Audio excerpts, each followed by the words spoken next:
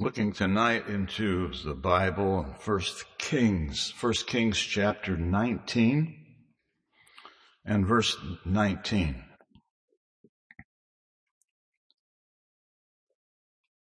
So he departed thence and found Elisha, the son of Shaphat, who was plowing with 12 yoke of oxen before him, and he with the 12th. And Elijah passed by him and cast his mantle upon him. Probably we've heard this story before. It's amazing, though, when you look into the Word of God and find something that you've seen before, it can build your faith if you look at it from a position of the possibilities that God can do in your life or your friend's life or others. And I think tonight, if possible, it'd be nice if we could focus on the possible. There's a tendency to hear a lot of bad news sometimes, a lot of uncomfortable news, a lot of things going on here and there. And it's always been that way in one form or another. But if we focus on all of that stuff, it's discouraging. It's difficult to deal with. I don't think God programmed us to be all involved in everything else but what's possible with God. What the Word of God teaches us is that with God, all things are possible. All things are possible. Now, as soon as you start discounting that and say, yeah, all things are possible except in this particular case, you just flatline right there. There's no recovery from that point. You recall here in this particular chapter, we're not going to go through the whole chapter, but Elijah was a prophet of God, and he got discouraged. Have you ever been discouraged and you were not a prophet of God? That's kind of in the normal place where most of us are. We're just regular people. But this Elijah, we know about him. He was a prophet of God. And somehow or another, he got derailed and was focusing on something that was irrelevant. It wasn't important. And he got called on the carpet, so to speak. But he got called on the carpet in a good way for us because we can learn a lesson from Elijah. Because once the Lord revealed to him that he was not alone, that there was 7,000 in Israel that had not bowed the knee to Baal, that had to perk him up a little bit. They give a little revival, personal revival going on in Elijah's life. And Elijah's time wasn't done yet. He had something to do. As responsible as he'd been fulfilling the call of God for however many years he'd been doing the Lord's work, now he had something more to do. And he comes to this place where he finds Elisha. Obviously, God led him to Elisha. And it finds out that Elisha is basically in the farming business. It sounds like he was a big-time farmer. He was handling 12 yoke of oxen, and they're kind of big creatures, and 2 yoked together times 12 is 24 oxen. I have no idea how you handle 24 oxen and attempt to plow a field, but Elisha knew how to do that.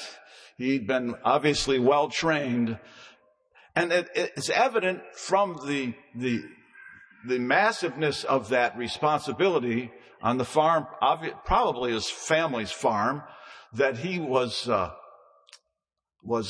in line to be a wealthy farmer someday. Of course, The problem with being a wealthy farmer means you get to work 7 days a week. But other than that, it's probably kind of fun to be a wealthy farmer. You see a lot of them in North Dakota. They're out there with their pickup trucks at the local coffee store. And they seem to enjoy that. We used to see them up there. And I think they were. Some of them, they had their wheat fields, but a lot of them were pretty smart too, because they knew to take off for the winter and go to Florida. So they worked that out pretty good too. But this was not the kind of situation that Elisha was in. He had the real kind of farming, and probably had spent some time studying the subject. You need to know a little bit about oxen, no doubt, and about probably some other things like different crops. If he was plowing a field, there was an intent to plant something. And there's a responsibility there to know when to plant and when not to plant, and how soon to go out to harvest and so forth. Farming is a lot of work, and it takes a lot of smarts to do it right. And evidently, that was Elisha. His whole career was set out before him. Family properties, someday would be his properties. And Elijah shows up. How do you like that? Change of career coming up here. That's the way the Lord works sometimes. You've got all your plans lined up. You've got everything lined up in the future, and you've thought this through, and you've worked hard in school to get the kind of education you're going to need for your career. And you're going to go out into the world and do those things that you've heard that you could do if you had this kind of a career and did this kind of work, whatever it is. In this day and age, it's probably not farming in most cases, but it's something probably related to a computer of all things. But anyway, that's what they do nowadays. They work on things that are real technical.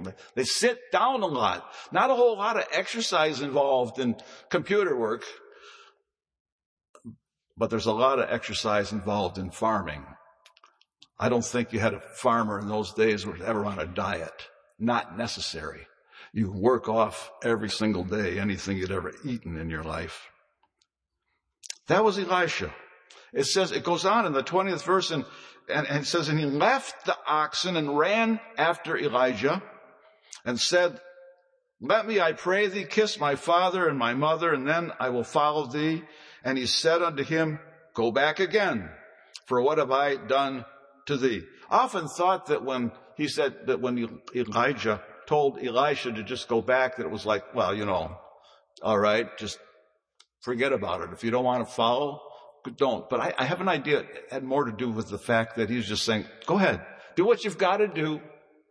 Do what you have to do, and then we'll get down to business here about the subject at hand.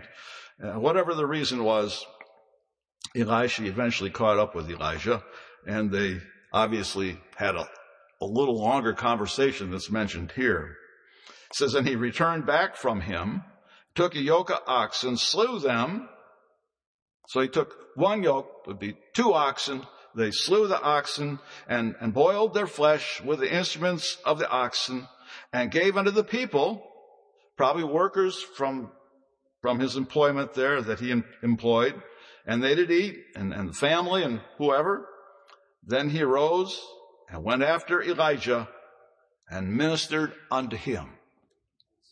It's interesting that there could be gain when you make a sacrifice like this, but there's a real spiritual application or benefit, if you will. When you make that sacrifice, you are the winner. You gain because you were willing to forsake something that you had all your heart wrapped up in, all of your future wrapped up in, all of the stories you've ever told had something to do with your great ideas. I have an idea the Lord's really not as interested in our great ideas most of the time. Unless it has something to do with the gospel, then that's okay to have that kind of a ambition that you want to see the Lord work and see something good happen in your friends' lives and and wherever you live, to touch hearts and to see family members saved from their sins. That's really important, actually. Very important. Someone told me one time that maybe I could go on someday and build bridges, I don't know why bridges, but anyways, to go on and build something, build a bridge across the river or something. And that actually sounded easy compared to spreading the gospel. Now, the gospel seemed a little more complicated than just doing something that you could do with your hands. In the gospel, there's a consecration required that you commit your life to the Lord in such a way that God can do something in your life, because it's possible with God, but it's not possible the other way. Sure enough, you could build a bridge. You could do all sorts of things. But is that what God wants you to do? Do we really get to that place? I guess primarily as young people, pretty much is where we kind of cross that area of getting things relative in our life. As we begin to realize we need to commit our life, if you know about the gospel, you begin to realize you need to commit your life. You actually really need to focus on the possibilities of God working a real work in your life for the purpose of other people's lives, not just for you. If you do it just for yourself, most time people don't care what you do for yourself. They just laugh at you. But when you do something in the gospel, it has real value. It's powerful value. I mean, you've got something that someone you can call upon, the Lord Jesus Christ, who gives you confidence in life, who gives you substance in life, who gives you hope, real peace with God. But if you focus on the impossible and the things that just aren't working out for you, that's the discouraging side. It was good to see that Elijah, this great prophet of God, was very human. And when he got to that place and the Lord tapped him on the shoulder at least one more time there, said, listen, you're not the only one, fella. Get up. Get busy here. You got something to do. Sometimes the Lord has to just knock us on the head to get our attention and say, you can do it. No, you can't. You can't do it, but I can do it in you. I will make it possible that you can move forward at my command instead of your own personal command. Well, that's Elijah and Elisha. We like them. Good old timers from the Bible. Almost 3,000 years ago. Kind of strange, isn't it, to think about that? How could something so old be so relevant? The gospel is always relevant. The word of God is always relevant. There's places there where you can just get involved in and find something there that says, this pertains to me today, to my situation, to my life, and I want to follow what the Lord is implying that I should follow. Well, maybe more than implying, he's encouraging me to follow. Jesus, in the New Testament, Matthew chapter 19, verse 26, it says, but Jesus beheld them and said unto them. You see, they had some controversy at that time, and Jesus was trying to help them through it, trying to lead them on. That it's possible that a rich man can make it in the gospel. A poor man can make it in the gospel. It's not as difficult as it seems. Go through the eye of a needle. We always think in terms of those little tiny needles that you try to thread. You ever try to thread a needle lately? They are so small. Try to get a thread through. You lick the thread and you kind of do people still do that? They do. Okay, I wasn't sure. I haven't seen it lately. But anyway, that's not that easy to do. But in this case, Jesus was dealing with these people that were kind of evidently thinking that it's hard to get to heaven. It's not hard to get to heaven. You just have to surrender to the will of God. Follow the Lord. Surrender to His leading. When He speaks to your heart, listen. Focus on the possible. Focus on the possible. Stay focused on the possible. Earlier tonight, or this afternoon, I'm trying to think, focus on the message. Focus on the message, What's going on next door? They're building a house. There's a truck there with a whole bunch of trusses. Talk about distraction. I thought the kids across the street would be interested. Come to find out, these two young boys didn't even care. I thought, what is wrong with these young kids anyway? They should care about things like that. We always were, weren't we? I think we were. Focus on the possible. See, I distracted you there, didn't I? Focus on the possible. Jesus said, with men, this is impossible. That means with you and with me and all of us, with men, it's impossible. So we know that up front. The Bible tells us so. Jesus said so. If we know it up front that with men, this is impossible, why do we pursue the impossible? Why do we spend so much time and effort seeking the impossible when Jesus already put holes in the idea? But He says, but with God, all things are possible. Really, it's true, isn't it? With God, all things are possible.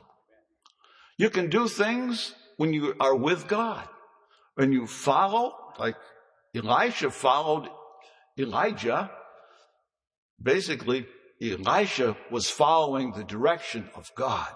God had an assignment for Elisha, and Elisha stood up to the project and went forward with it. And that's why we know about Elisha.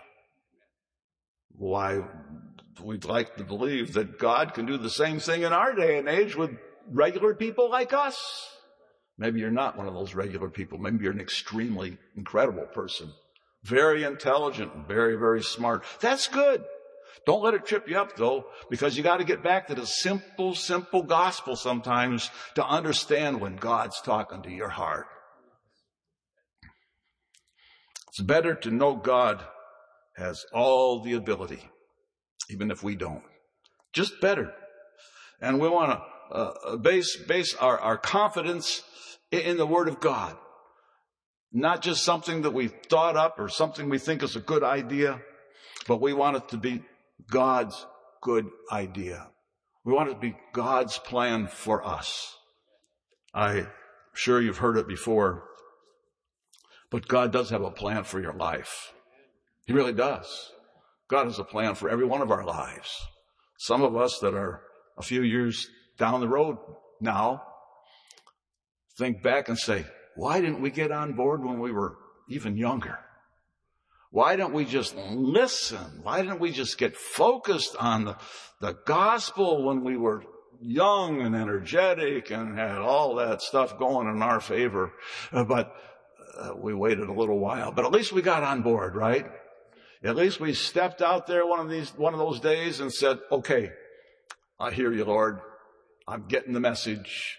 What do you want me to do? Where should I go? What do I do to follow? Just give me directions and I'll do it. You know, these cars nowadays, they have these things in them called, I don't know what they're called, but there's this screen thing and you put in the address of the place you want to go. Oh boy. I fight with that thing. It's like, no, I don't want to go left. I want to go right. And it's like, what does that thing know that I don't know? I suppose it did know a few things I didn't know. But you know what? We eventually get on course and they get you corrected. But the gospel was invented way before that. When the Lord could direct our steps and lead us in the path that we should go, it's great to do it. Tonight, we're going to have time to pray. As the Lord gives us time and opportunity here, we're going to sing a song, 630, and come to the altars of prayer tonight and have a talk with the Lord.